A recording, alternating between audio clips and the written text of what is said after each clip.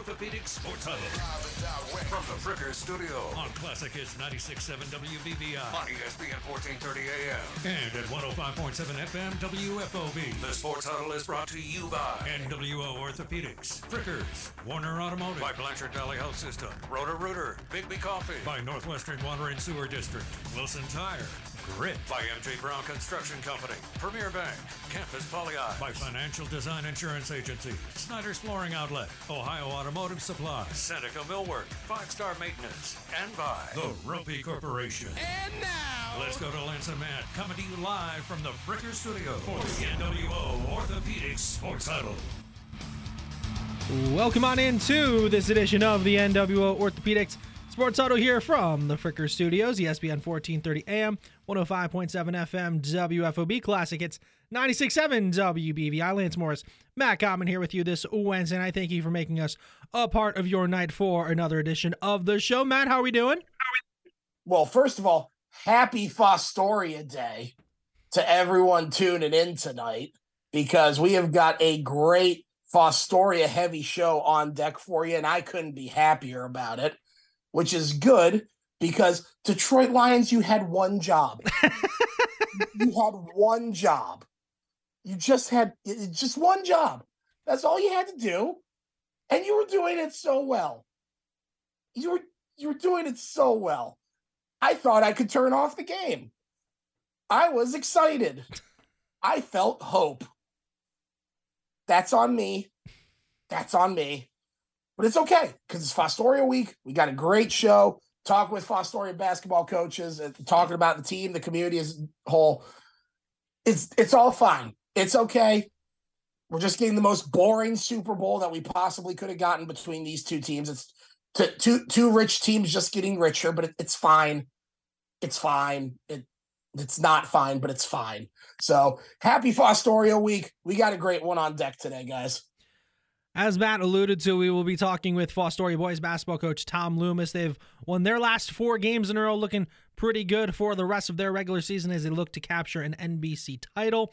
We'll also talk with Fostoria girls basketball coach Derek Angelone. First-year head coach for them, has his team trending in the right direction as they get ready for postseason and brackets coming up this Sunday, as they have a couple more games, of course, coming up in this week before then. We might not be physically at the Frickers in Findlay, but stop in for their daily special tonight. Get their sirloin steak dinner.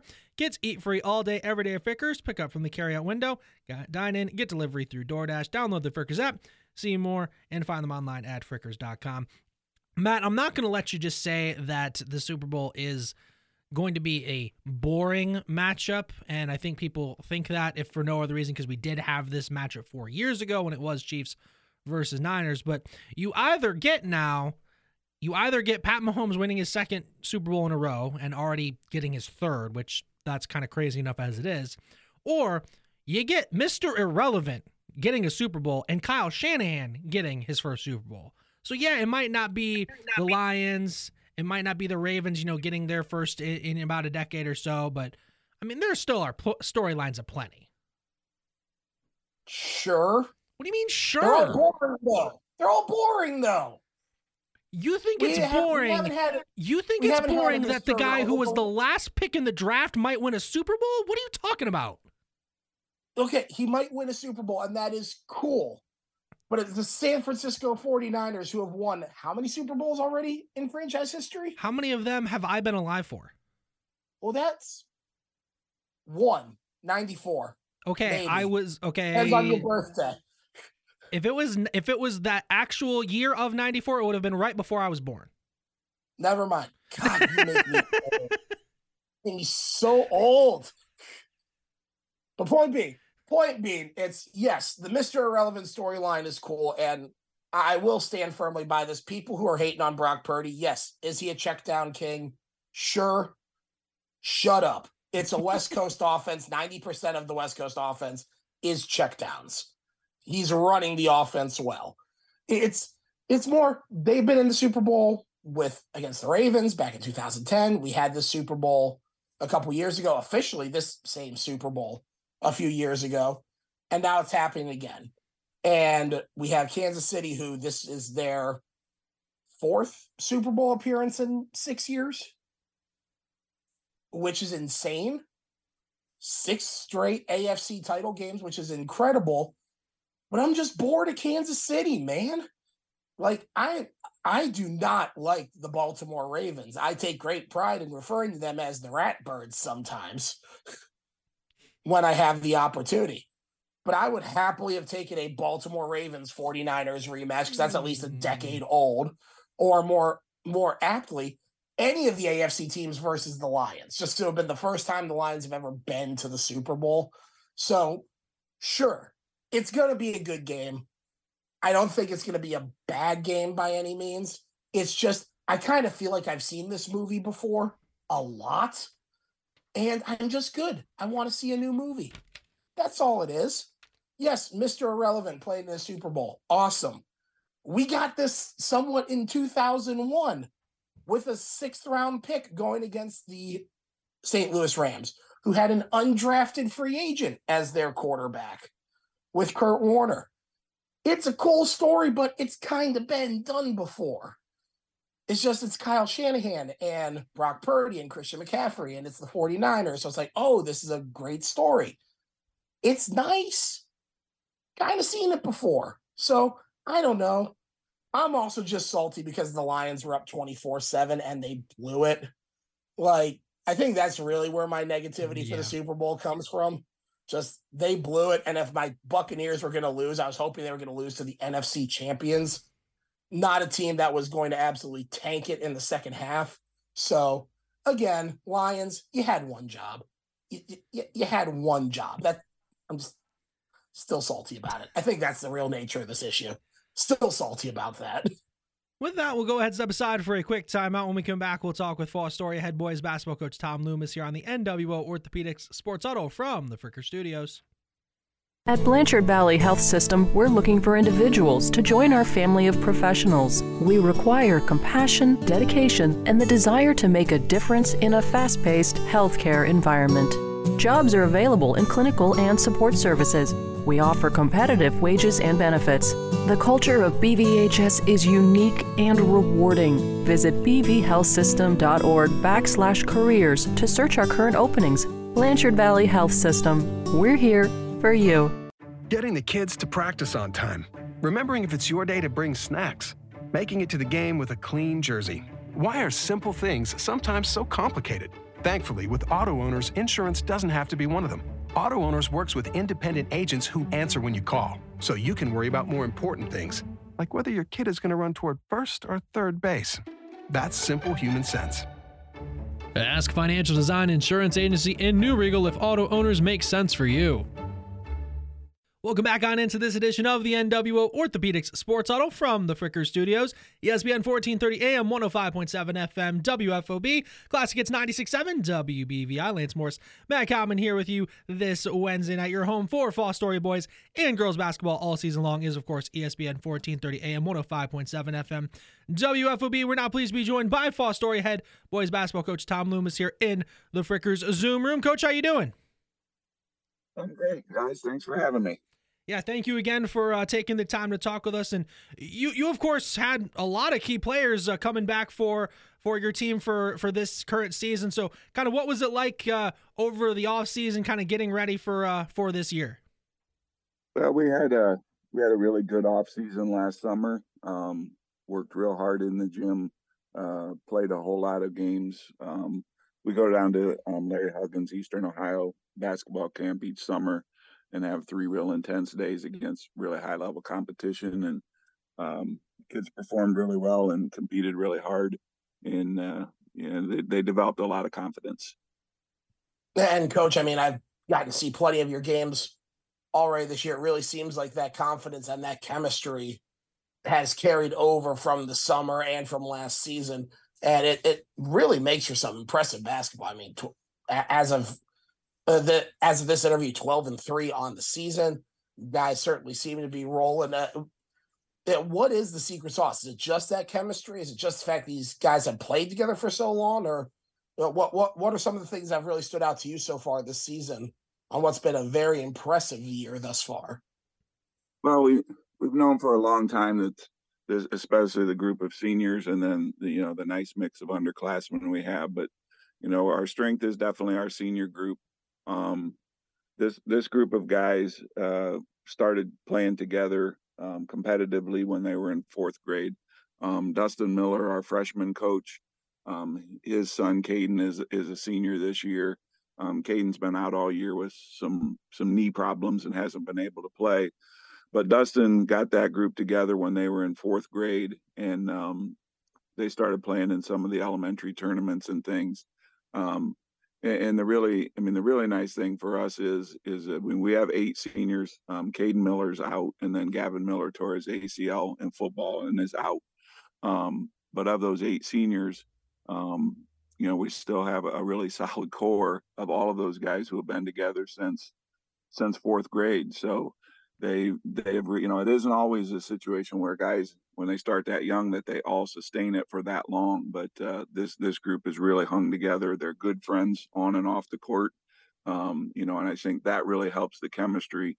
But then they've also taken in, a couple of sophomores in Lance Miller and Jason Tucker, and then Trent Smith and Trayvon Cousin, our juniors.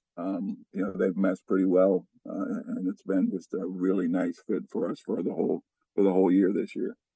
Talking with Fostoria head boys basketball coach Thom Loomis here on the NWO Orthopedics Sports Huddle from the Fricker Studios.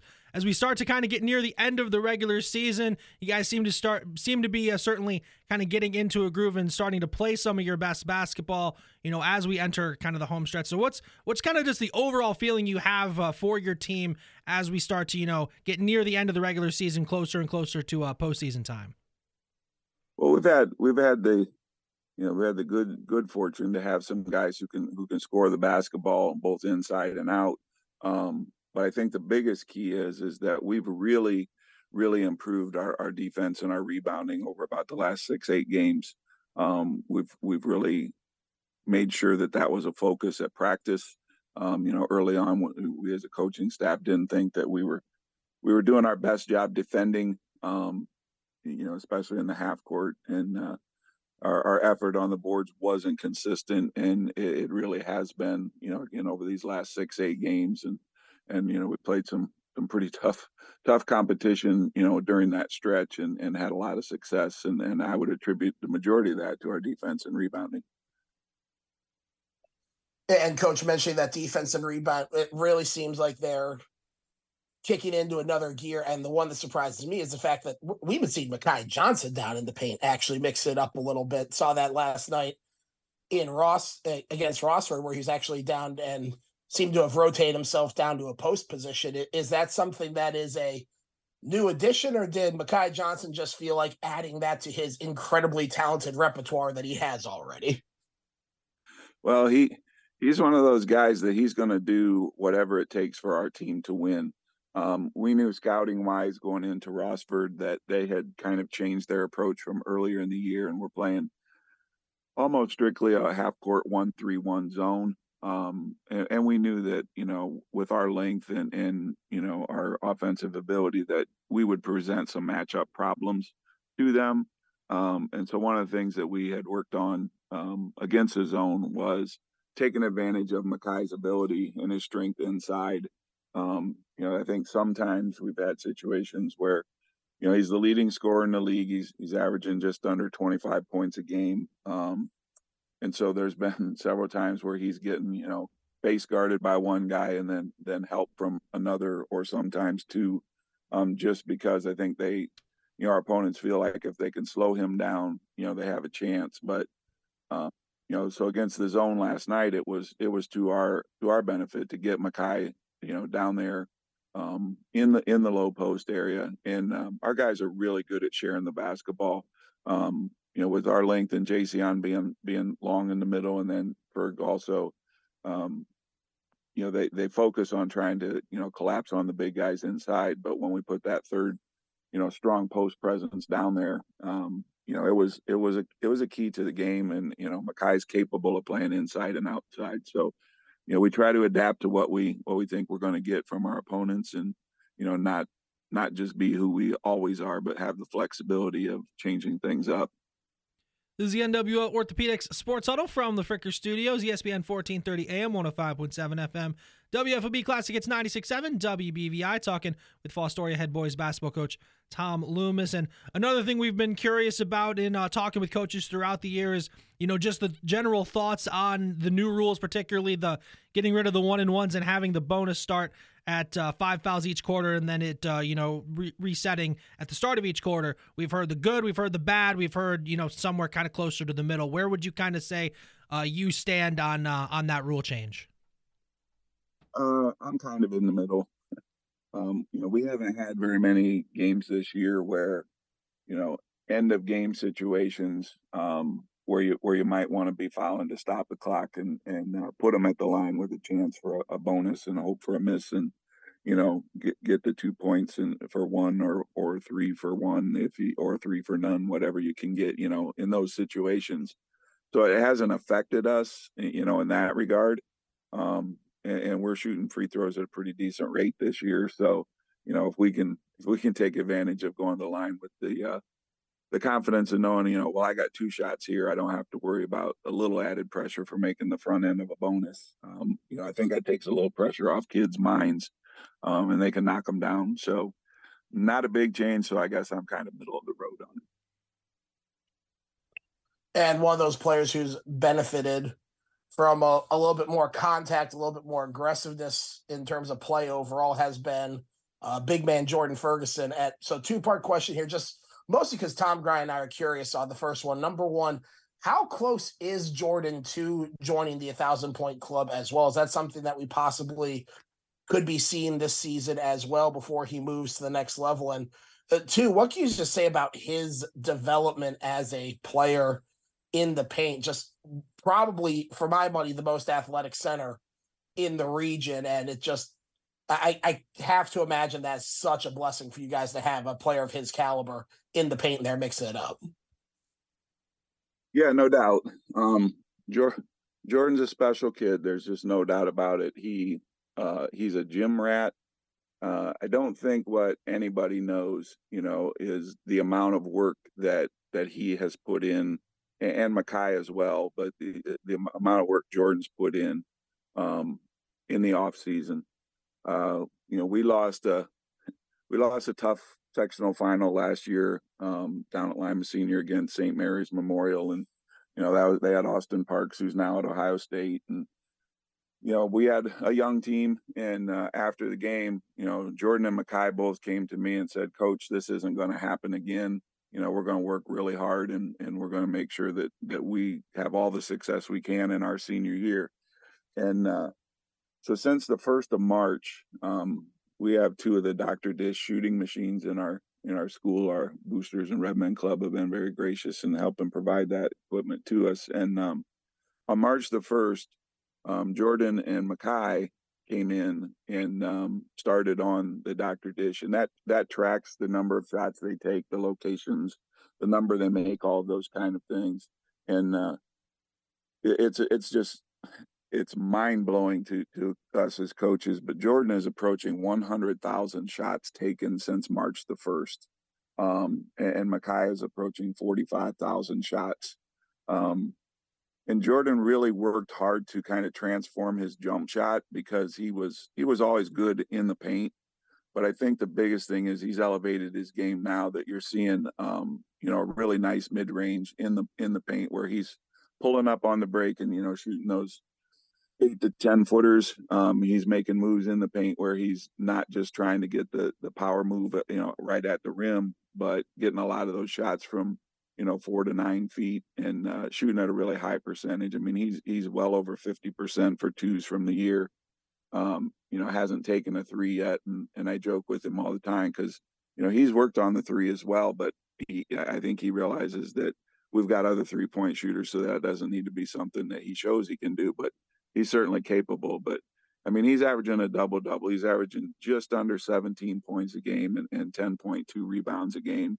And, he's just relentless at both ends. And you also, on just looking at yourself, you recently got your 100th career win as a coach. And, obviously that comes over a nice, span of years, including being back at Bettsville back in the day. So kind of what does that 100th win mean for you? It means I've been blessed with a lot of young men over a long time, that put in the work and love the game and play for each other. And it just it makes it a joy for me. It was always a dream when I graduated from Fostoria High many moons ago to come back and be the head basketball coach here. So, to get that 100th win here, it really means a lot to me and my family. I have a brother who lives up in Michigan, 2 hours away, and he makes the drive to almost every game. And he helps us with our stats because of his accounting background. He's really good with Excel spreadsheets and that kind of thing. So it's truly a thing that it's a tribute to the players, the coaches that I've been able to coach with. Our varsity assistant, Carver Williams, it's been just a true joy because he's been with me for every one of the 100 wins, both at Bettsville and at Fostoria. I had the benefit of being principal at Gibsonburg and being kind of a tag along with Brent Liskey's success there.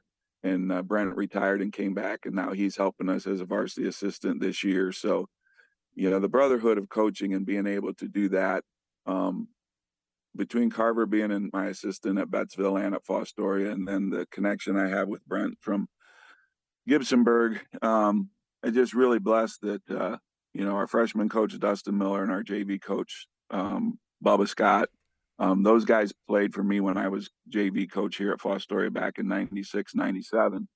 So, I have just a super connection with all of our coaches on our coaching staff.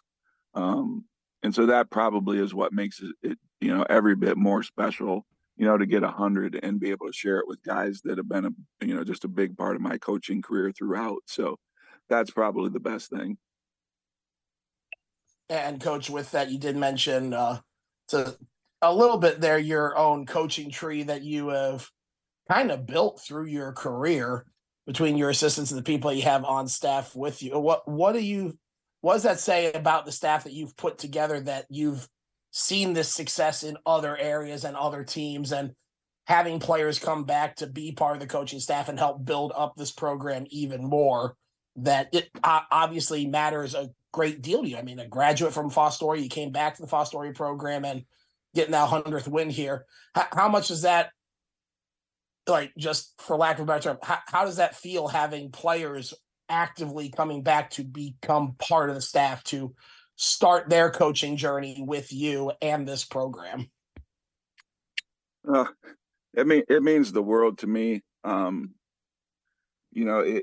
Our school, one of our school mottos for the school district is inspire, succeed, and leave a legacy. And, I think I take that to heart with our basketball program and everything we do in the school and the athletic programs overall. I guess you try as a leader to inspire and give back. And one of the ways that I think we do a really nice job of that is by getting guys who grew up in Fostoria, who played here, who know the community, who know the kids, who know the families.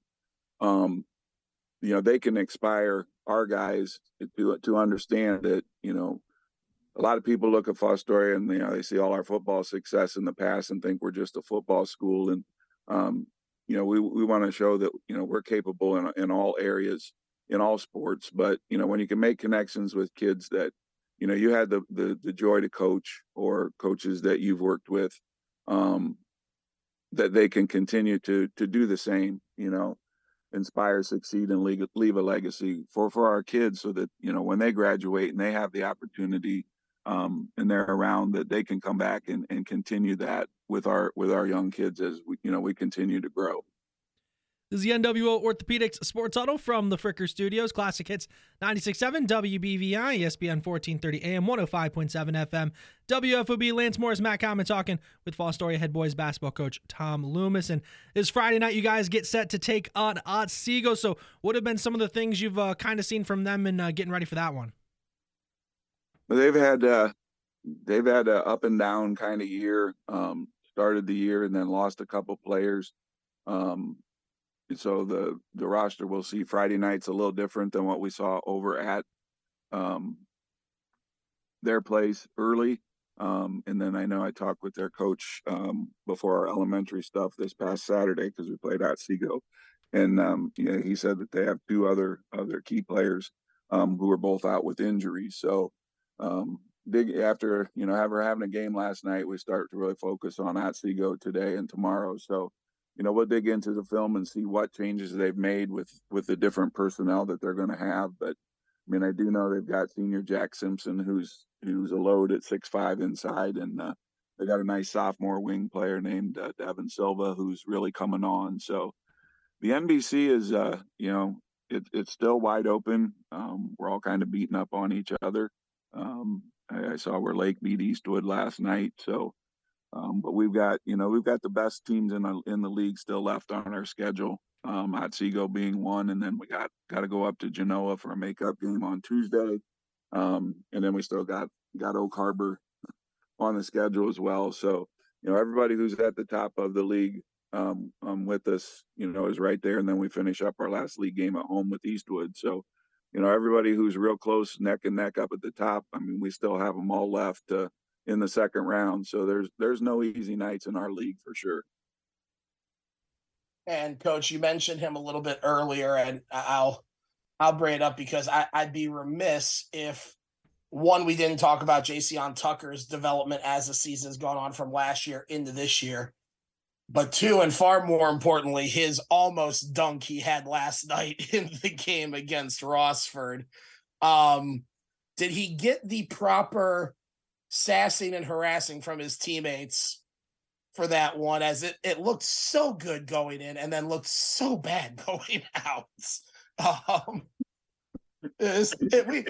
must admit, Thom and I had good chunks. We thought he was going to throw it down with force, and that just did not want to go in whatsoever. Yeah, he definitely got the attention of his teammates in the locker room and his coaches. And the thing about Tuck is he's such a good kid. All he could do was smile.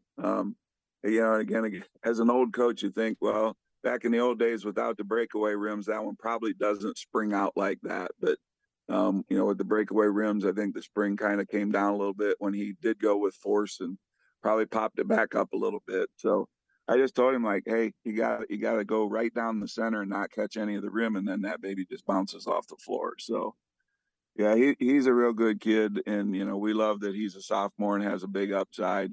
I think the other big thing, I'd be remiss if I didn't say, like, another huge part of our success has been the play of Christian Carter Stokes. Christian can kind of go unnoticed sometimes, but he's the one guy that we have on the team who can play all 5 spots at any time. He's leading us in assists. He's averaging almost 7 assists a game. He's had a couple of games in the last 2. Now, he didn't need to last night, but he was huge for us last Friday against Lake, when I think he had 21, 10 assists. But he also is a kid that, like you guys were there last night and you saw, like, we had him on one of their 2 best guards who, had a double figure score, and he did a really nice job of limiting that, but then foul trouble, took him off the floor a little too. So, he didn't get the minutes that he's been typically getting, but yeah, Christian's our glue guy. I mean, when Christian is on and Christian is defending and running the floor and handling the ball and setting people up, we wouldn't be where we were without what he's done for us, and we look for big things from him down the stretch as well. Talking with Fostoria head boy. No, go ahead, Matt. Honestly, I couldn't agree more bringing up Christian Carter Stokes, his play. He does seem like he's really the straw that kind of stirs everything. When he's going, the rest of the team just seems on fire. I was just agreeing with you on that one, Coach. By all means, Lance, take it away. No, just going to say, Coach, the gym at Fostoria, is one that has, became a popular tournament venue over these last handful of years. And obviously you're lucky enough to play about half your regular season games there too. So what can you say about, just the atmosphere of the gym that you guys get to play in, and then, of course, getting to host the various tournaments in the postseason as well? Well, we're real proud of our facilities. Our student body is great, and like anywhere, when you're winning more than you're losing, you get more fans. And so the atmosphere really has been rocking the last few home games for sure. yeah, we have a custodian, Kenny Hark, who, I mean this sincerely, like he treats our gym floor like I think it's his living room floor. It's nothing to go in the gym and see Kenny on his hands and knees, scrubbing a dark spot from a gym shoe off the floor and mopping the whole thing by hand. And just, really proud of what he does for our facilities and to make them as nice as they are. Our school board provides us with, a great venue to play our games in and host tournaments, and we love doing it. I as the AD, I just sent stuff out for the girls D4 district that will be hosting. The change will be a little bit this year with the district board going to higher seed hosts rather than neutral sites. We're hoping that we keep our seed where we're at in the district right now. We're up there in the top 1 or 2, which means we will now get to host, a sectional game. So that's a plus as well to not have to travel. But yeah, we like to showcase what Fostoria is for people from outside the area to get to come in and see that, we got a pretty solid community that we really try to do things right and be good hosts. And Coach, not to go back a little bit to the Rossford game, but I am curious your thoughts because you mentioned at the start of this interview, the team the continuity that you guys have had throughout the years in the senior class, starting off in 4th grade. I am a little curious your thoughts about what you saw last night, at least from Rossford's side, from their 2 freshmen that were in that starting lineup, John Fox and Parker Theobald's combining for about 30-plus points between the 2 of them. It's just you've gotten to experience from freshman to senior year with some elite players. Did you kind of get that vibe from them last night, watching them play and seeing how they've developed throughout the season as well? Oh, without a doubt, they're 2 special young kids, and I know that they're going through a rough season. But when Coach Vorst retired after last year, and then the strength of their seniors from last year who had just tremendous success in the league for 4 years, they certainly lost a ton of guys and didn't have much experience coming back. For those 2 young guys, they're both really special, and they're going to make it tough in the league for a lot of years to come. They're skilled.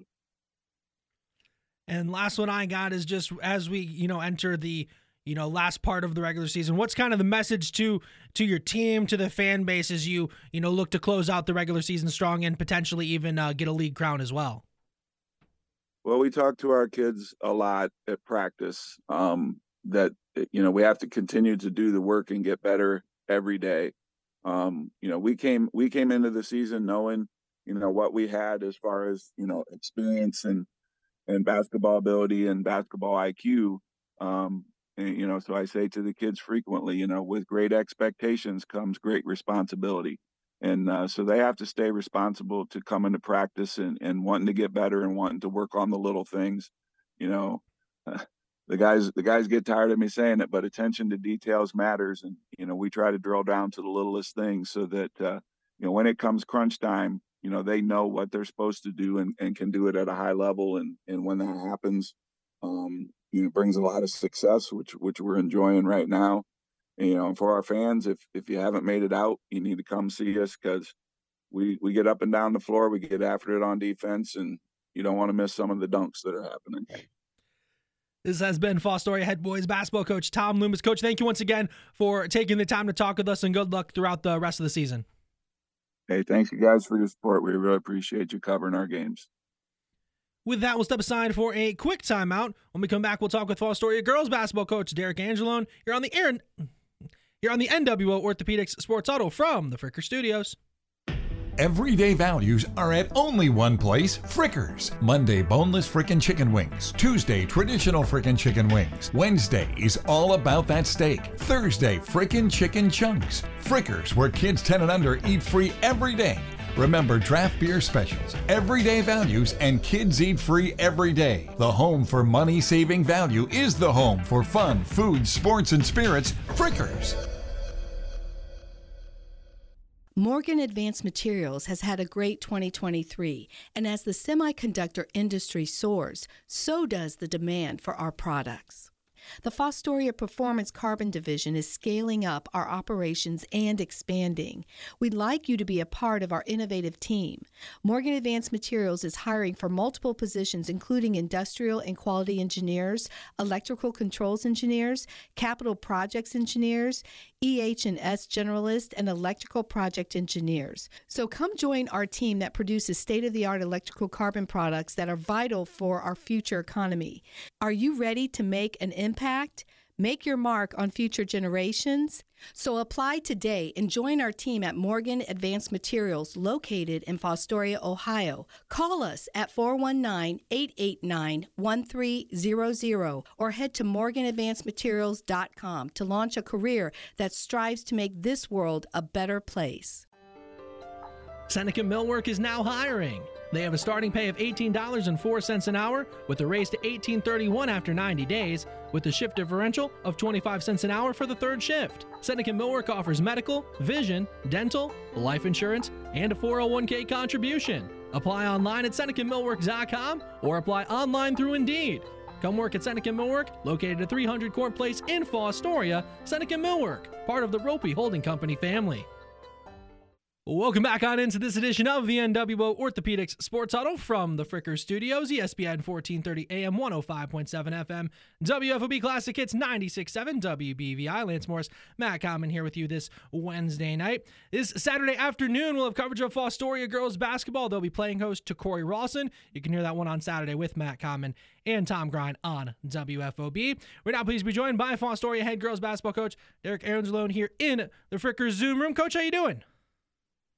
I'm doing good. Thank you guys for having me. I really appreciate it. Yeah, thank you again for taking the time to talk with us as well. And you, of course, became a head girls basketball coach at Fostoria over the course of the offseason. So what was kind of that process like in you getting the head coaching job? I feel like there's a couple factors that played key roles. I was around the team a lot last year. I did book for them and stuff like that. And obviously being part of the school district, that allows you to, build and garner some of the relationships with the students and some of the basketball players. And so I had an understanding going in to, the interview process about what this team looked like, not only on the court, but off the court as well. Because, having to teach them, having to coach them, do all the stuff that I was trying to do with them in the classroom as well. So I felt like that played a key role. I talked to Craig multiple times throughout the process as well, who we all know was successful here over the last couple of years. So he played an instrumental part as well in, allowing me to step into this position and kind of fill that role that he left open. But ultimately, I think it came down to the fact that the admin realized that I have opportunities here that some maybe of the other candidates didn't have, just simply based on the role and the fact that I play a big role here at the school district. And I think that was something that was missing. I'm able to check the students' grades daily. I'm able to check their attendance daily. I'm able to, make sure that they're staying up to date with some of the things that a coach coming in from outside the school district would not be able to handle as well. And that allowed them to make that decision a lot easier, I feel like, just because, that's something that, a lot of the kids need, something that the district looks for. And Coach, allow me to stay because I didn't get a chance to do so early in the season. Congratulations on getting the coaching job. I know we're closing in on February, so it's like thanking somebody at the 5-yard line for a successful touchdown drive. But the fact of the matter is, you did just mention replacing someone in the way that you did, and how he had the team over the last few years really has built up on that. You mentioned a little bit the continuity of you've been involved with the team, that you've been involved in the community and the program and the school for several years now. How much do you think that was vital to helping make it a much smoother transition than you do see with other coaching changes from a competitive team one year to the next year with a new coach? Maybe it's a little rougher than most people would let on. It seems like you guys kind of hit the ground running almost right away, even with some of the adversity faced early on.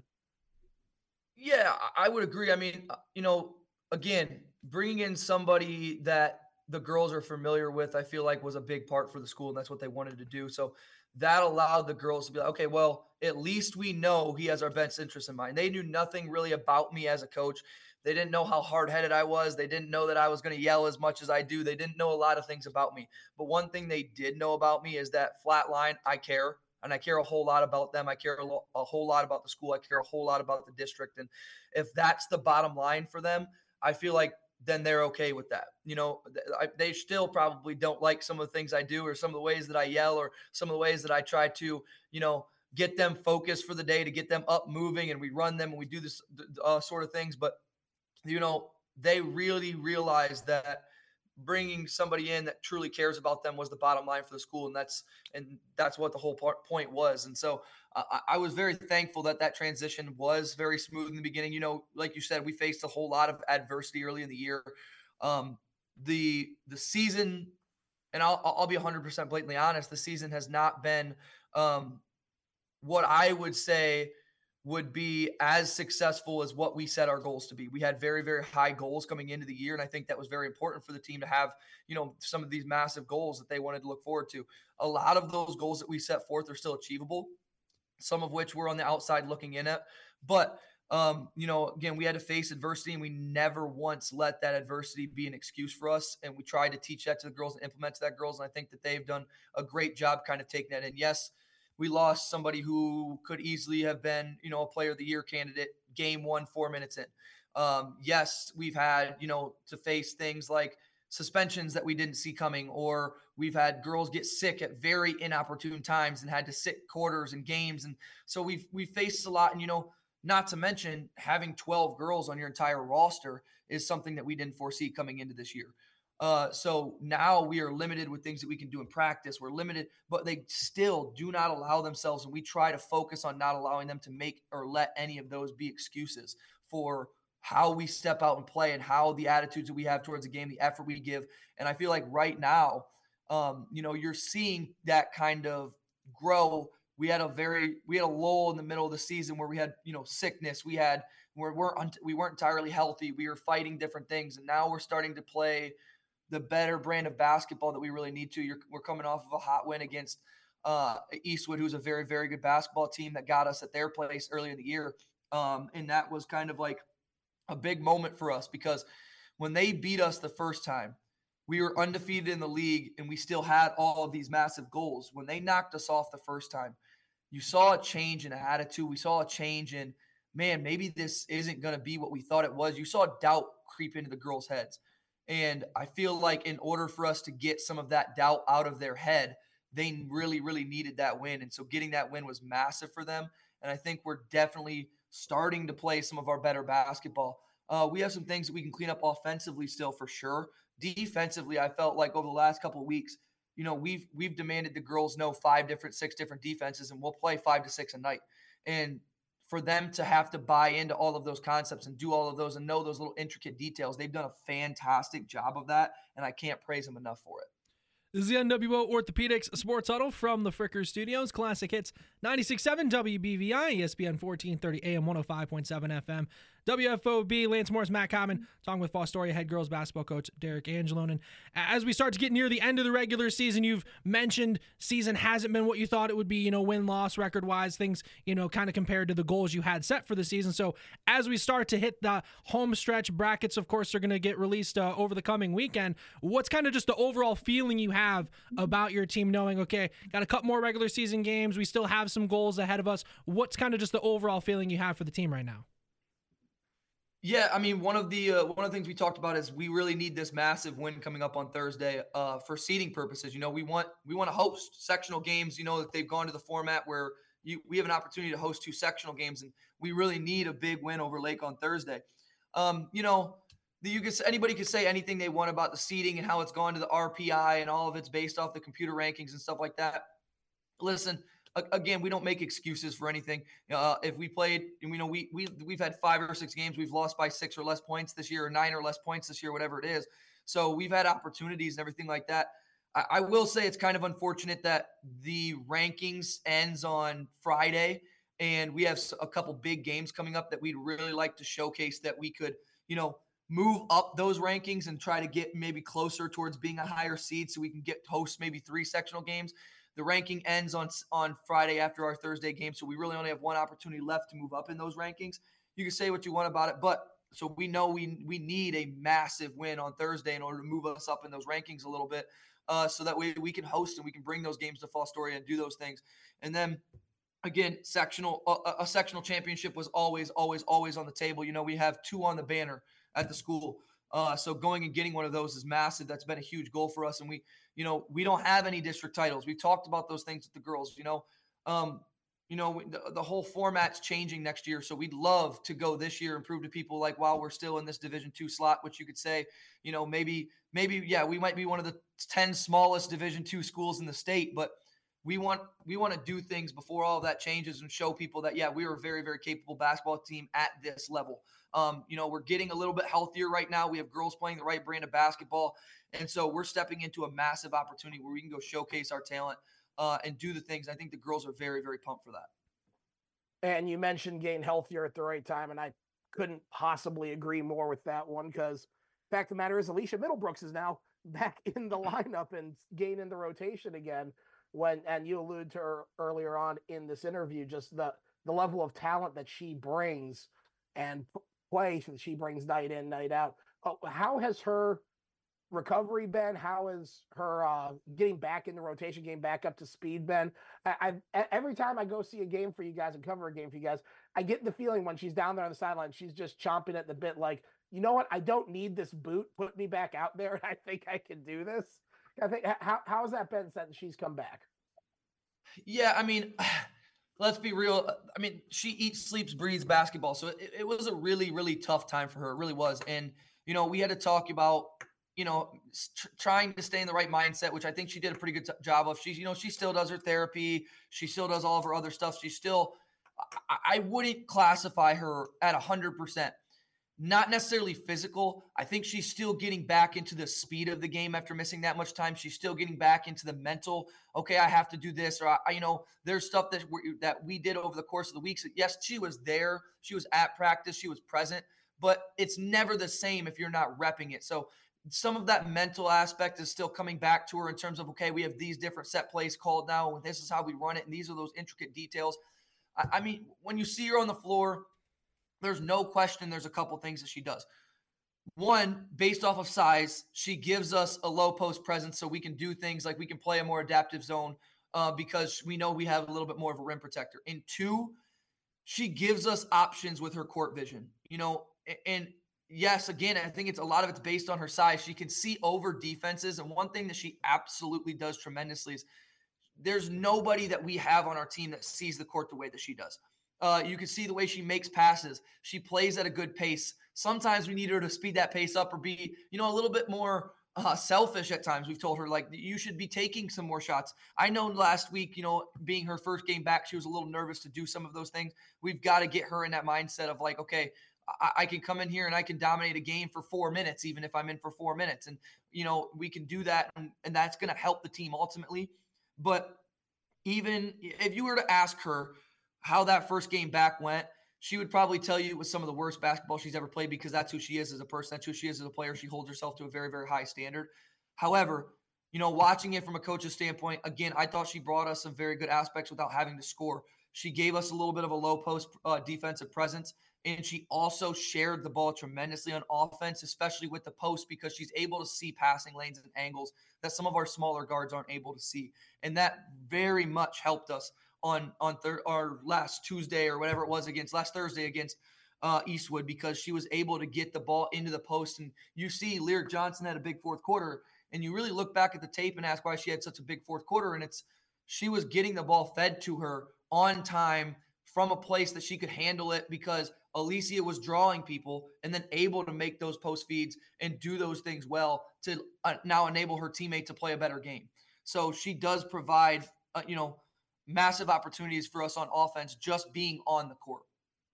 Talking with Fostoria head girls basketball coach Derek Angelone here on the NWO Orthopedics Sports Huddle from the Fricker Studios. Another thing we've been curious in talking with coaches throughout the year is, just the general thoughts on the new rules of getting rid of the 1-and-1 and having the bonus start at 5 fouls each quarter. We've heard the glowing reviews. We've heard the not so glowing reviews. Matt and I personally got to see kind of the negative side of it with the game we had on Saturday, where it kind of just became a free throw shooting contest at a certain point. So kind of where have your thoughts been on that new rule? So, it was something we honestly, I think it's kind of something we over prepped for. We were so ready for it. We thought it was going to change the game for us dramatically. And I don't think we've quite felt those effects yet. I think that, there's probably some situations where we would have been shooting free throws in games that if we still had the 1-and-1, we'd have been shooting some more free throws down the stretch. Whatever. We can't use it as an excuse. It is what it is. We felt the effects in terms of we notice how teams are playing it where, listen, we'll foul you 7 or 8 times in the third quarter because it really doesn't matter for us to put up, 3 different times for us to put up the bonus shots in the third quarter. It doesn't really matter to them. That's okay. But now that they empty in the fourth quarter, they're going to play a different brand of basketball in the fourth quarter. So you see teams being ultra aggressive in the third quarter to try to use some of those fouls that they have available, especially if they aren't in foul trouble. So they're not giving up easy buckets. They're going to play hard man pressure defense in the third quarter because they know they're resetting for the fourth quarter. So, that they have opportunities to make sure that they are, allowing themselves to play a certain brand of basketball prior to the fourth quarter. And I think, that's something we've adapted as a coaching staff ultimately as well. Is like, hey, we have fouls to give. They're getting reset. Go play ultra aggressive in the third quarter. Go make sure no teams get easy layups. Do those things. So it's been an adjustment, but I think it's also been fun in the learning process for us and for the girls to see how we're going to try to outcoach somebody or how we're going to try to outplay somebody in the third quarter in order to give us that opportunity in the fourth quarter. I mean, if you take a look at our Genoa game at home, we came out and had a massive third quarter and outscored them tremendously being down at halftime. Ultimately, we lose that in overtime. They crawled back in the fourth quarter, but we were able to step out in the third quarter and play a super aggressive brand of basketball. We trapped more. We got up in people's face. We played super aggressive. We didn't give up any layups. We did things the way that we wanted to in the third quarter, and that brand of basketball allowed us to crawl back in it. So I think that was an effect of how we were able to tell the girls we were able to play and making sure that they understood, hey, fouls are going to reset anyways. We're going to have an opportunity to win this in the fourth. And Coach, I will say I have watched your guys' very aggressive style of play coming out in the second half in a variety of games, and it's been fun to watch. And I think about that hyper aggressive play, and immediately, and I'm curious if this name comes to mind as well for you, Larique Johnson suddenly comes to the top of my mind in terms of aggressive play and her development. Well, what can you say about her now that you do have Middlebrooks back in the line? You mentioned her big fourth quarter against Eastwood, and that showed once again her talent, but she really seems to be one of the players that kept you guys afloat during the early stage of this year. And now because of that, you may have one of the premier interior 1-2 combos between her and Middlebrooks in the area. What's your takeaway on that? Yeah, I mean, 100%. Lyric knows that she's gonna get beaten up from night to night. That's something we've talked to her about. We know that she had to kind of carry us in the post presence for the games where we didn't have Alicia, we didn't have another dominant offensive threat that we've known over the past couple of years. Now, granted, we've had girls step up and play tremendous basketball. One person I want to throw out there for their efforts day in, day out, Jatasia Jones. You look at her coming in as a junior in her junior year, and she had never played consistent minutes of varsity. And now she's someone who's a day in, day out starter for us by the way that she plays, the defensive brand of basketball she plays, the way she hedges screens, the way she talks on defense, the aggressiveness she has. We need to get her to be another one that we need to get a little bit more selfish at times. So I think she turns up shots to try to give her teammates more opportunities. But I think she stepped in and played such a dominant role for us by losing Alicia and having her step into that role. Again, she did just as much as Lyric has done for us and helped keeping us afloat by, Lyric we know is going to get double teamed. Now we have to have you step up. You have to be someone that can share the basketball. You have to be someone that can play defense. You have to be someone that can score it. And I think she's done a tremendous job of that, especially stepping into a role that she wasn't necessarily all familiar with.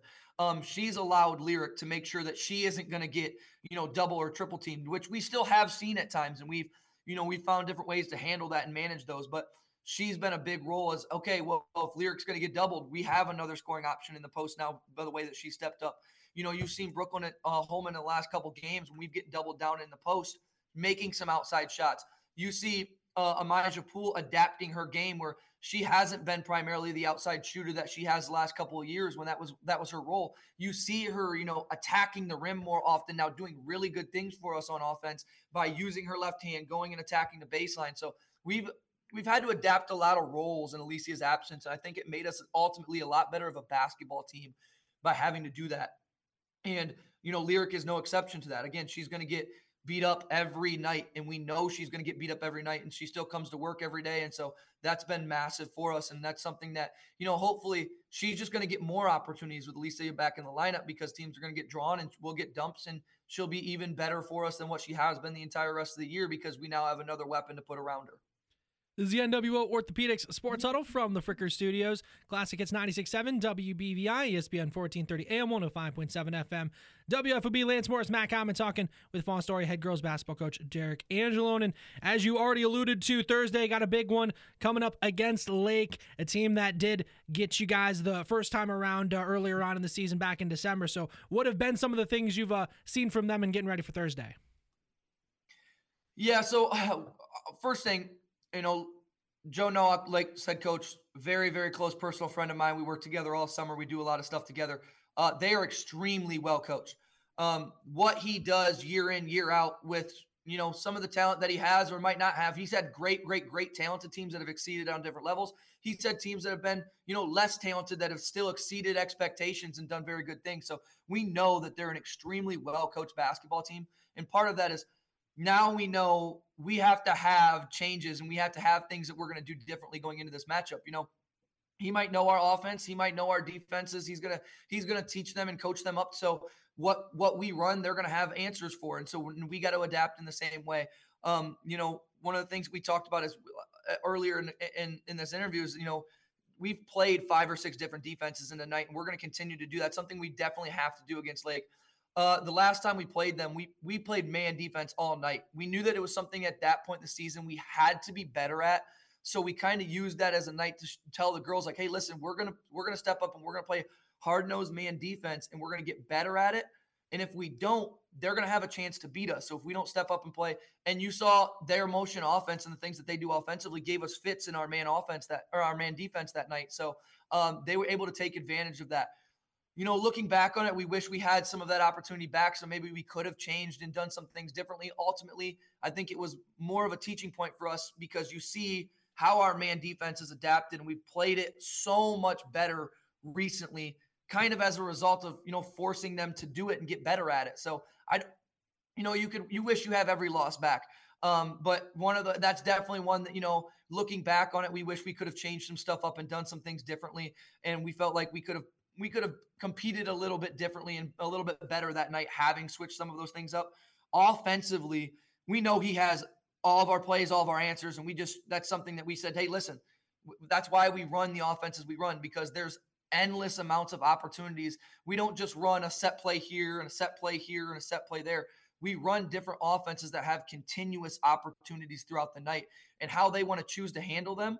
Defensively, we'll have countermeasures when we have actions off of that, things that we continually teach the girls. They want to double down, cool, we'll get a kick opposite. If they want to front our post, okay, we'll slide our other post, we'll get a pass, we'll get a lob over the top if they're not in help. So we know those options, the girls know those options, and we've worked, and we're going to work really, really hard this week at counteracting some of those things that they tried to do to us last time they played us. Especially that was one of the defenses that, we saw triple teams down on Lyric Johnson. She had a massive week before that game. So we kind of got a little bit greedy and said, hey, keep feeding her, when they did a great job of doubling and tripling her at times, and we weren't getting the ball out of her hands at the right opportunities, and kind of making sure that our offense was able to counteract their defensive moves. This time around, that's something that we are preaching and we've looked at in practice, and we've worked really hard at yesterday, and we'll continue to work hard at the rest of the week, is to make sure we have answers for how they're going to play us on defense.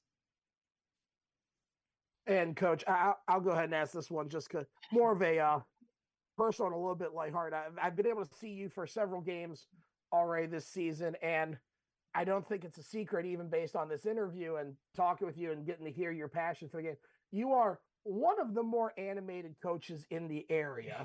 Coach Thom Grind and myself, we have we referred to you in a few different nicknames. We're trying to figure out which one might stick. How do you feel about Baby Jury? Like Kid Jury as well? Because the passion, it's infectious watching the game. I'm pretty sure the officials may have a different perspective of that one sometimes. But I'm curious. I mean, that animated style, is that just something that is just in the moment, or is it shows how much you love the game? And do the kids and the team catch on to that? Like, how does that play with your team?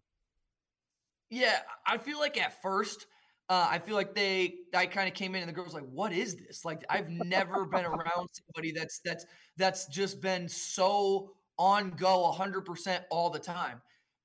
Honestly, that's just who I am as a person. If you came into my classroom, you'd probably think, "Oh my God, this guy is like too excited to be here today to teach and do this."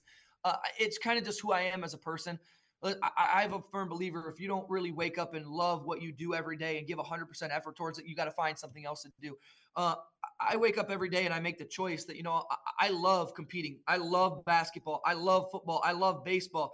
I'm sure that my wife doesn't love the fact that I love them as much as I do, and then I coach all three of them. But I have a true passion, not just for sports, but I have a true passion for giving kids the opportunity to go out and compete and prove themselves, and maybe earn other opportunities that they can get in life. For example, on the football field, our entire goal was to try to give kids opportunities that maybe you didn't think you're going to go play ball in college. Well, let's go figure out if we can get you to that point. Let's go figure out if we can earn you some money. And it's the same thing in girls basketball. It's the same thing in baseball. I wake up every day and I'm like, I just have a lot of passion and energy to give, and I've tried at times to dial it back in different ways when I've needed to, but ultimately that passion finds a way to come out. And, I'm sure you're right. Officials probably don't love me all the time. I'm sure that they're like, I'm very proud of the fact we have one technical this season on the way, came 2 games in. So, when it came 2 games in, I was like, well, okay, now I know as a first-year head coach what I can and what I can't get away with. So that kind of helped me to understand that a little bit. And now I'm a little bit better at knowing what I can get away with and what I can't get away with. And so I haven't had another one yet. I'm sure there's plenty more coming in the career. No, don't get that confused. I'm sure there's going to be a lot of them. I don't always agree, and that's okay. And that's part of the game. I think realistically, I learned from I'll say one of the greatest coaches that I've ever been around. A guy that's probably a legend in the area. I played for Brent Liskey at Gibsonburg, and one thing that he didn't get a whole lot of them in my career there, maybe only a couple, but when he got them, they were used for a purpose. They were used to try to light a fire under us and make sure that he knew that, hey, listen, I'm here for you guys. I'm not going to allow this to go on. I'm not going to allow, something that we feel is being done an injustice. I'm going to tell these guys, hey, this needs to change, and I'm going to show them it needs to change. And I'm willing to get that tech, or I'm willing to get loud and scream and, maybe even make a fool of myself in order to try to light a fire under you to prove that I'm here for you guys. And that's why I'm doing it. And we're going to kind of try to change this so that we're going to get, like, again, that fire lit under you and get you guys going and get you guys moving and see if we can change what's happening in this game. And so that's really all I try to do sometimes when I'm trying to show the girls that, hey, I'm not going to let this stuff slide. I'm here for you. I feel you. I see you. And we're going to try to make sure that, those refs are giving us the same opportunity, and I'm in their ear. So if I can get one call change, maybe one in that game might be the difference. If I can just get one person or one official to look and say, you know what, maybe he earned that next one. Maybe he earned that next call. Maybe he was right about this. Maybe just put that little bit of doubt in the back of their mind. That's all I'm trying to do, is to get that one opportunity so we can get that one call. And now moving forward, that gives us an opportunity for the rest of the game. So yeah, I definitely am somebody who is extremely, extremely animated. I have a whole lot of passion. It comes out in a whole lot of different ways. But I think that stems from the fact that I just generally wake up every morning and I absolutely love what I do. And I'm going to continue to love what I do and continue to carry that same passion with me. Well, real quick before Lance jumps in, I'm going to follow that up then, Coach, with, first of all, absolutely love that about you. Watching the games, again, the passion is absolutely infectious as the game goes on. Second part, this is the follow-up. If you do wake up like that, what do you have for breakfast, and how many shots of the espresso are actually in there? Because I need that kind of energy getting up in the morning most days. Let me tell you what. Right. So coffee and caffeine are my best friends. I'll tell you that right off the bat. Doesn't matter how I can get in, I'll take caffeine. I do the energy drinks. I do the coffee. I do it all. I'll wake up and we'll work coffee every day type of guy. So I definitely wake up every day and need some of that. I call it my artificial juice. I sometimes I'm lacking that juice, that energy that I need. So I'll go get some of the artificial juice and pump myself back up so we can get it to the day, so we can get through, the classroom and say, hey, I'm going to come into the classroom with the same energy that I have, courtside. So, but definitely a lot of caffeine, a lot of coffee. That's for sure. Noted. Thank you. Last one I got for you, Coach, is the gymnasium at Fostoria is one that's become, very very popular as a tournament venue over the last few years. And you're, of course, lucky to play about half your regular season games there. So kind of what can you say about having, such a great place to play in and, of course, practicing as well night in, night out? Yeah, absolutely. I think it's a mecca of, Northwest Ohio in terms of basketball. Honestly, I don't think there's enough games played here. I don't think there's enough opportunity given to the place. Our athletic director, Thom Loomis, does a fantastic job of running those events out of there. Realistically, I would love to see, a district wrestling championship go there. We have all the room, we have all the space, we have all the ability. We'd love to see more come here because it just gives the school opportunities. It gives the school notice. It does well for the area. Basketball is massive, but the gym itself and what that atmosphere that it could provide to all the different games, we'd love to get districts. I'd love to see, a small time regional, because there's nobody that's going to tell me that we can't put a small school regional in that venue and get that place absolutely rocking. I know the state will never allow it, and that's besides the point, but the fact that we have every opportunity in the world to host, to have one of the greatest atmospheres night in, night out. And you see it, you've seen it with the girls' games in the past that we're trying to build back up to that this year. You've seen it with some of the boys' games this year. The atmosphere that place provides night in, night out can get crazy. And again, that itself is infectious too. You get into the game a different way. The players feel that. Everybody in the area feels that. So, I love the fact that we host some of the sectional games and district games and all the things that we do. Moving to this new format, I know we're still going to have our districts and stuff like that here. But again, I would love to see as many opportunities as we can to get games in there. I'd love to see girls games in there, boys games in there, wrestling in there. Just try to provide more of that atmosphere. It's good for Fostoria. It's very good for the school.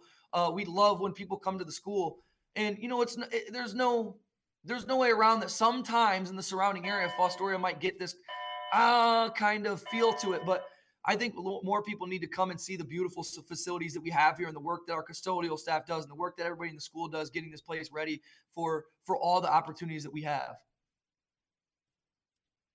And this has been Derek Angelone, head coach of the Fostoria girls basketball team. Coach, thank you once again for taking the time to talk with us, and good luck throughout the rest of the season. Thank you guys so much for having me. Appreciate what you guys do.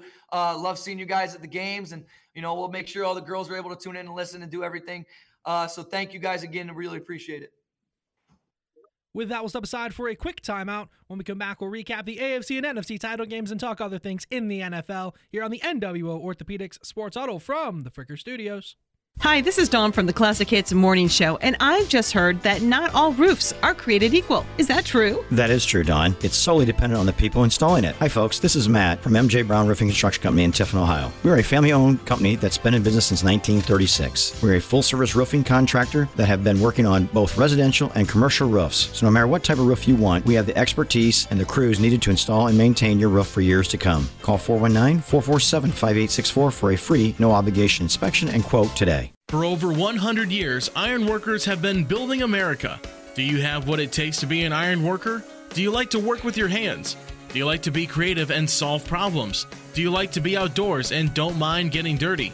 With starting pay of $18 an hour and with medical and retirement benefits, there are iron worker jobs available in Northwest Ohio. To take your career to new heights, call the Iron Workers Local 55 Training Center at 419-382-3080 and build a better future. Back we are on the NWO Orthopedics Sports Huddle from the Fricker Studios, ESPN 1430 AM, 105.7 FM, WFOB. Classic, it's 96.7 WBVI. Lance Morris, Matt Common here with you this Wednesday night. Big thanks to Fostoria basketball coaches Thom Loomis and Derek Angelone for joining us today on the show. If you missed any part of our show today or just want to hear it again, head over to WFB.com, click on the podcast page. You can hear today's show and our shows and interviews from past seasons. We might not be physically at the Frickers in Findlay, but stop in for their daily specials. Tonight, get their sirloin steak dinner. Kids eat free all day, every day at Frickers. Pick up from the carryout window, dine in, get delivery through DoorDash. Download the Frickers app to see more and to place an order. You can find them online at frickers.com. Matt, of course, before we talk about the AFC NFC Title Games, let's talk some of the latest coaching moves because a lot of them have been made. Do still have a couple openings still at this point, but let's start with the one that's, I'll say nearest and dearest to my heart, and that's the Chargers hiring Jim Harbaugh as their head coach. I can't say I'm thrilled as someone who has been hating everything Jim Harbaugh for the last many, many years. Yeah, you know what, Lance, on that one, I'm not going to lie. It kind of reminds me of Tom Brady joining Tampa. And it's like, man, I'm either going to have to eat my words quick or really lean into everything that I've been saying for the last few years. So I get it. Now, don't get me wrong. I don't think it's a bad hire. I actually don't. I think it's a good hire. The personnel they have in place, I think it fits Jim Harbaugh's style pretty well. I really think Justin Herbert's going to benefit immensely from Harbaugh as a coach. I mean, let's just be candid. He has been successful with quarterbacks most of his stops along the way through his coaching career. So I feel this is actually a really good pickup for Herbert. But I don't know how I feel about the LA Chargers being the escape valve for Jim Harbaugh to get out of those NCAA infractions that are probably coming down the pipeline here. It kind of seems like he left them holding the bag as he made a break for the door to the NFL. But it's not a bad hire. It's a good hire on paper. It's just, it feels kind of scuzzy based on all the infractions and violations that may be coming down the pipeline for Michigan here this offseason. Oh, for me, it's not even about the infractions and all that. I think that's its own separate thing. It's the fact that he was the Michigan coach for the last however many years, and I didn't like him at any point over those years.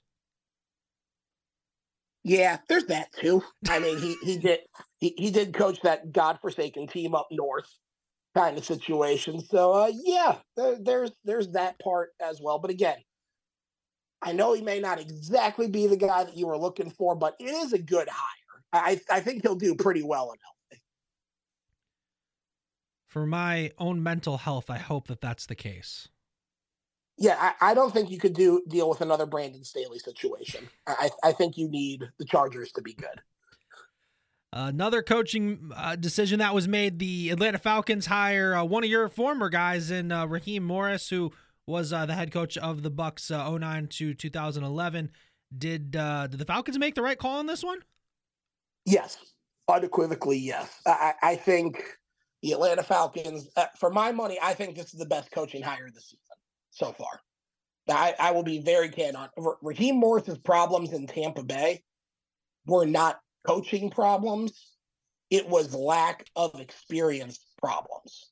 And the fact that the team was kind of blowing up around him because of the post-John Gruden era, getting ready to kind of rebuild. I just don't think he was put in a spot to be successful. He has proven himself repeatedly from his first stint in Atlanta, where he was the interim head coach. It was 4-7, not a great record, but he was an interim coach. That means it was a dumpster fire of a season, and he made them 4-7. Really, for me, it's his time out in LA as the Rams defensive coordinator. He has developed, he has built himself up in that program and in that team and in that personnel mindset. I feel he's 2 years overdue for being a head coach again, personally. So I think Atlanta got an absolute steal being able to get Raheem Morris. He's a guy, again, very similar to the Chargers with Harbaugh. He knows their program. He knows their system. He was there for about 4 years as a D coordinator and assistant head coach, doing a few other positions for that, personnel positions for them along the way. He knows the Falcons organization. I really think it's a great hire. I think Atlanta is going to have a Houston Texans style turnaround because of this. Now, the $1 million question is, you just got the head coach. You have Drake London. You have Kyle Pitts. You have Bijan Robinson. The defense actually looks pretty impressive at different points. Last year, with guys like Jesse Bates turning in just monster years. Do you now go all in and try to move up to the top of the draft for a guy like I say it begrudgingly, but Caleb Williams or Drake May? Or do you kind of sit back and see if you can land a Jaden Daniels or even a Bo Nix or someone like that near the back of the top 10 and try and build it up with a quarterback? Or do you lean into the trade market? There's still talk about Justin Fields being traded this offseason. Justin Fields in Atlanta sounds terrifying to me for a variety of reasons. Chief among them, me being a Buccaneers fan. But do you lean into that? That's the $1 million question. So now that next step needs to take place. But I think in terms of a coaching hire, I believe they absolutely knocked it out of the park. And then another one of your guys in Dave Canales gets hired by the Panthers, was the OC for your Bucs, and, is given a lot of credit for kind of helping that offense along with Baker Mayfield, become what it was. And I know you've been very vocal on the Panthers and, their situation, even prior to hiring Frank Reich and then everything that happened in the less than a year since. So is this the right call on the Panthers side? It's hard to say because it feels like more of the same. The Panthers were very heavily all in on Ben Johnson, but based on all metrics, all discussion points, the Detroit Lions offensive coordinator. He became unavailable because they were still playing. And it kind of felt like the Panthers just wanted to get this process done. And they decided to settle on Canales. Now, I will say, Canales, he's got a track record with quarterbacks. I mean, he turned Geno Smith around, helped out with a little bit of the redevelopment of Drew Lock. The more you say about Baker Mayfield's career year that he had this year in Tampa Bay on a prove-it deal, the better. Makes Canales look really good. And frankly, the Panthers need to develop Bryce Young. He struggled immensely this year with Carolina, but was it really Bryce Young or the fact that his number one receiver was a 34-year-old Adam Thielen? His running back was an off the scrap heap Miles Sanders, and his offensive line outside of Akeem Ekwonu is held together by spare parts, duct tape, and the faintest of optimism that they might fall down in front of the defender to slow him up for a second. Hard to say. So getting Canales in there, that makes me think that they feel there's something mechanically that needs to be addressed with Bryce Young. So that is a little bit of a red flag for me in that regard. And the other thing for Canales is it's been such a meteoric rise. I mean, 3 years ago, he was the quarterback's coach in Seattle. 2 years ago, he was the offensive coordinator in Seattle. This past season, he took a flyer to come be the offensive coordinator in Tampa Bay. Went from, I'm going to stay in Tampa Bay for good, to he's now the head coach of the Carolina Panthers, objectively the worst team in the National Football League. So I think it's a very risky hire. I like that they're giving him a 6-year deal. I think that's a sign that management has learned their lessons a little bit. But having said that, the guy does not have much of a track record outside of he's turned quarterbacks around. That's great.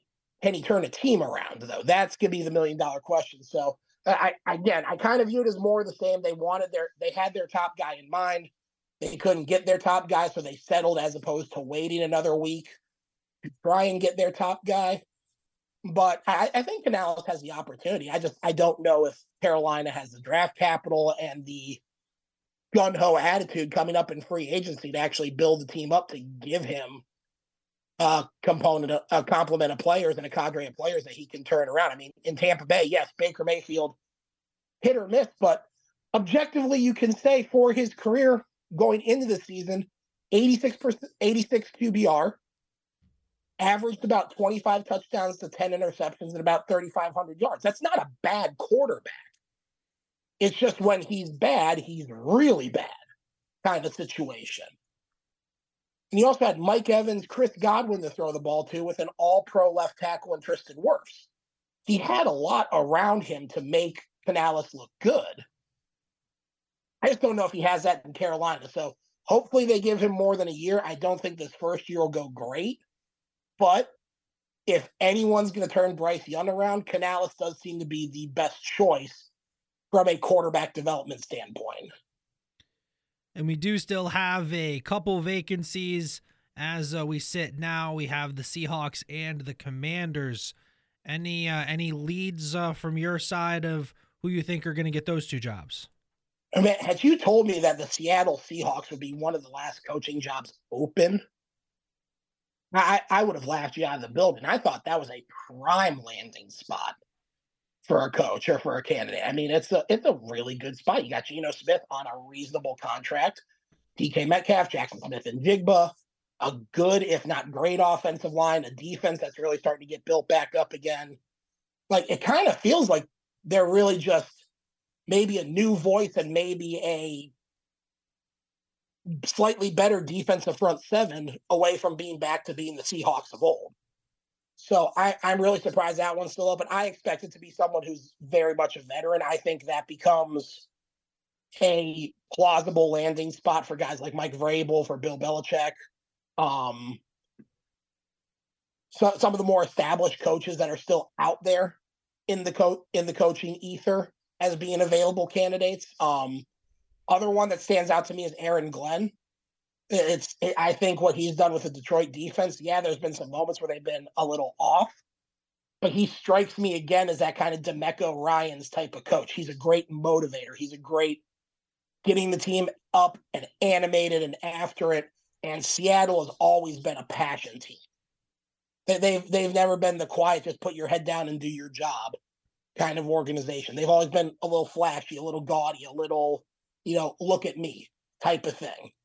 And I think Aaron Glenn fits that kind of mold pretty well. And he's just a great motivator. You talk to anyone in Detroit, he seems like he's a guy that people are like convinced he's going to be a head coach in the very near future, if not one of these two coaching openings. So I think between the two of them, Seattle's a more likely spot for a veteran, someone who's been there a while. But a guy like Aaron Glenn would not surprise me if he ends up getting it. For the Washington side, I think they need to figure out what in God's name they want to be. Are they rebuilding? Are they trying to stick with Sam Howell? Are they gutting the roster? Are they tanking it? They need to figure that out because it kind of determines what they want to do. They have good players on that team. There's good pieces in place there in Washington, but do you commit to Sam Howell? If yes, okay, you got to build around him. You got to bring in a guy that's a quarterback-minded coach. And I think that kind of, to be candid, eliminates someone like a Bill Belichick or a Mike Vrabel. Not that they're bad quarterback coaches by any means. I don't think they'd want to be part of a reclamation project in that regard. Do you completely tank? If so, you go the rookie head coach route. That way the whole team can build and develop together. I think personally this would have been a great landing spot for a guy like Bobby Slowick, but he's elected to stay in Houston. Same with Gerard Johnson from Houston. So I kind of think that negates those two off the board a little bit, and it kind of limits who Washington could really go after. So it's a bit of a tough call. It's a bit of a tough read. I think there's a distinct possibility that the Washington coach might still be coaching right now. Maybe it's somebody from either one of the Kansas City or San Francisco staffs. That's certainly a possibility. And also, just to really call it, I think they have a great candidate in-house with Eric Bieniemy. Maybe this is Bieniemy's time. He turned Sam Howell into a 3,800-yard quarterback, for God's sakes, if not 4,000-yard quarterback. And he did it with Jahan Dotson and Terry McLaurin, which good receivers.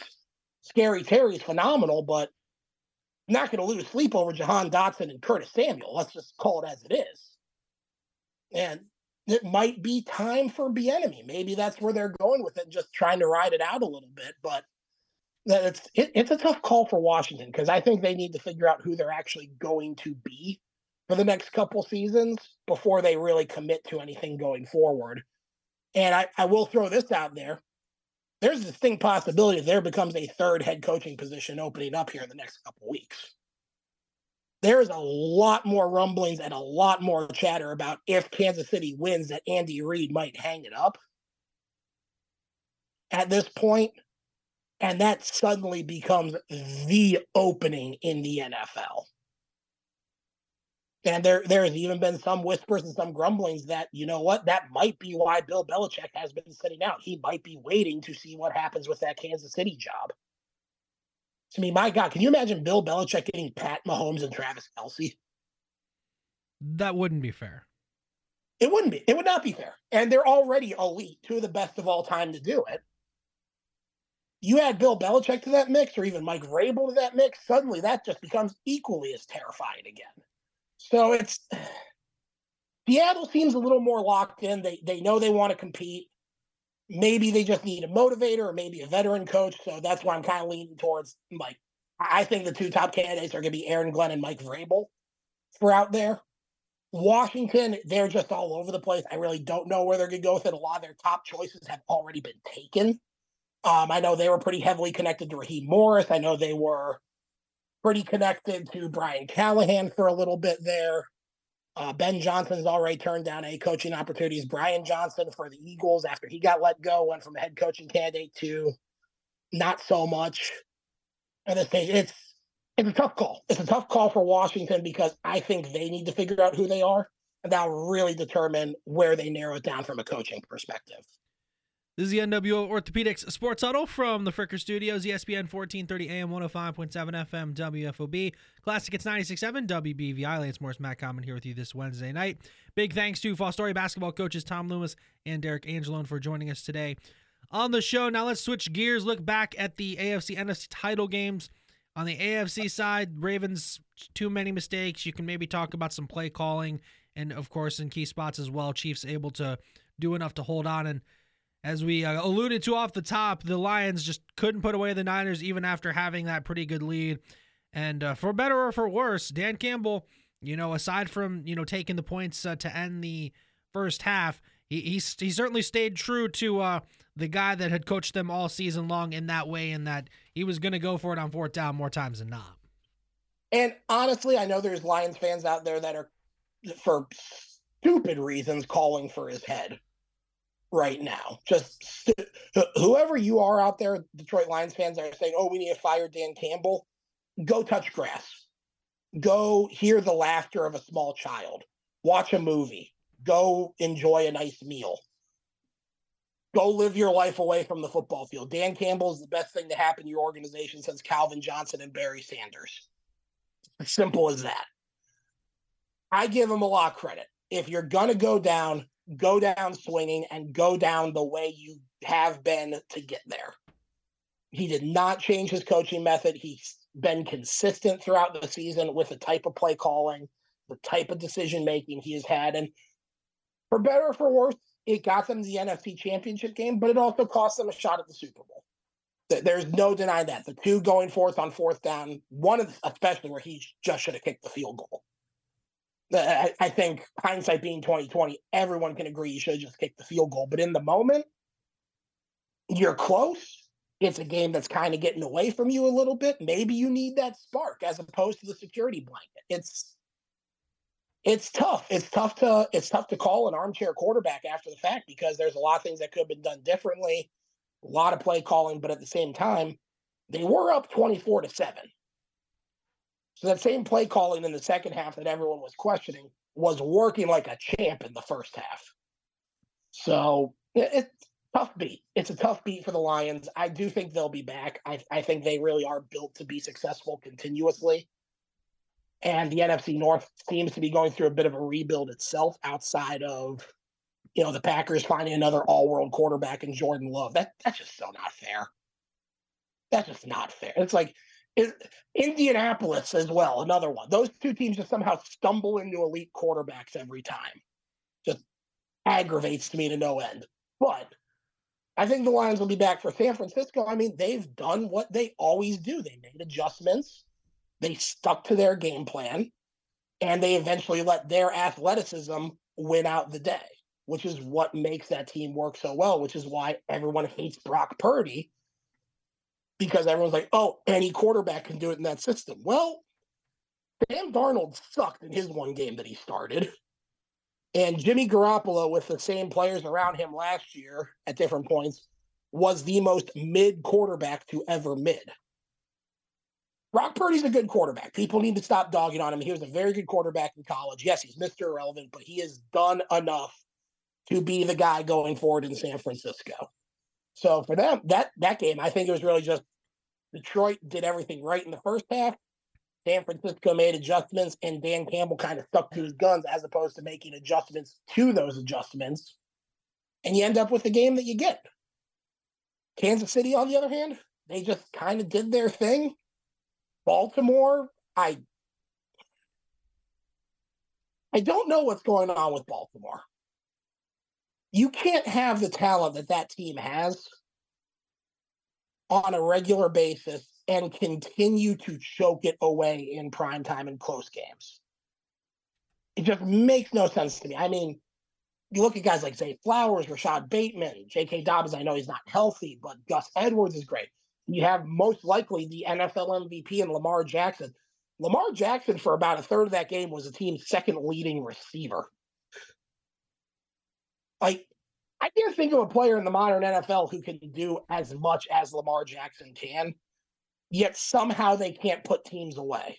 It kind of blows my mind. It's really, I mentioned the Packers earlier, very similar in a way to kind of Aaron Rodgers' tenure in Green Bay, where they had the big win to start off. I know Lamar Jackson has yet to go to the Super Bowl, but great start to his career, but just unable to close it out when they need to the most. So seems like it's becoming a bit of a brutal tradition for Baltimore that they get just close enough to the finish line only to have their hearts broken. Maybe Cleveland curse did carry over with them when they moved from Cleveland. Just these some heartbreaking ways to lose games. I mean, and I think another thing to consider, I think if we weren't already at the point of just acknowledging the greatness of the Chiefs, Mahomes, Andy Reid, I think now's the time, because so many doubters for them, heading into the playoffs and throughout the regular season of, this team's not bad, but they're not as good as they have been. And even so, they went through the Bills, which were a team that was really, really hot. They went and beat them on the road. They do the same thing against the Ravens with Lamar Jackson, who's likely going to win his second MVP. I think now we can officially put them in the category of like the LeBron, the Jordan, like the Brady, the Montana. Like, there's a reason that so many of these guys either don't have a Super Bowl appearance or, haven't made it to an AFC title game or what have you. And it's, the Chiefs exist and Mahomes is just hogging them all. Oh, absolutely. And to be candid, for those people who didn't have them in the discussion going into this season, you're out of your mind. 5 straight AFC title appearances, 3 out of the last 5 years, going into this year, making the Super Bowl, winning 2 of them. Patrick Mahomes has yet to experience a non-AFC title season since he started playing football for the Kansas City Chiefs. Just let that sink in. He's only in his 7th year officially, 6th year as a starter. And as a starter, he has never been short of the AFC title game. That you have to have them in the conversation as some of the greatest teams of all time. And obviously, I mean, there's without question, they are a dynasty at this point. Don't necessarily know if you call them a dynasty in the 2010s or the 2020s, because it kind of ebbed into both just a little bit. I'd probably say 20s more than anything else. But the fact of the matter is, they are one of the greatest teams of all time. Patrick Mahomes, 7 years into his career, has an objectively strong case to be one of the 5 best quarterbacks in the history of the game. Travis Kelce, a scrawny kid from Cleveland Heights that played at Cincinnati, may have a compelling argument to be one of the 5 best tight ends of all time. Andy Reid went from a cast-off in Philadelphia to he might be the genuine best coach of all time. I know Bill Belichick has the Super Bowls, but he got those Super Bowls with Brady. Andy Reid went to the Super Bowl with Donovan McNabb. He had 4 straight NFC title appearances with the Eagles. Bill Belichick has had no sustainable success outside of his time in New England. There's a pretty compelling argument that Andy Reid may be the best coach of all time. And that's because he's built it around Pat Mahomes and has done what he needed to to put Mahomes in the best position to win and the team in the best position to win. Have they been the dominant force they've been in years past? God, no. This will probably be their ugliest Super Bowl appearance in terms of how they got there in the franchise's history, and especially in the Pat Mahomes era. But the fact of the matter is they keep getting there. Pat Mahomes continues to excel. Pat Mahomes, I'll even take it a step further. He's got probably the worst receiving core he's had in his career around him right now, outside of Travis Kelce. He's developed, his level of play has actually developed and raised the level of play of some of those guys. I mean, Mecole Hardman has been pretty decent since he came back. Rashee Rice, kind of a popular pick as like a good wide receiver coming out of the draft, but he was quiet to start the year, and he's just taken off in the back half of the season, the postseason. I mean, heck, outside of not knowing where the line of scrimmage is, Kadarius Toney has looked halfway decent at times. And that's Kadarius Toney, for God's sakes. It's that what Patrick Mahomes is doing as a quarterback in the NFL, I really don't think the NFL has actually seen yet. I really don't. Yeah, I mean, you look back at all the great quarterbacks from all time. Roger Staubach had Drew Pearson.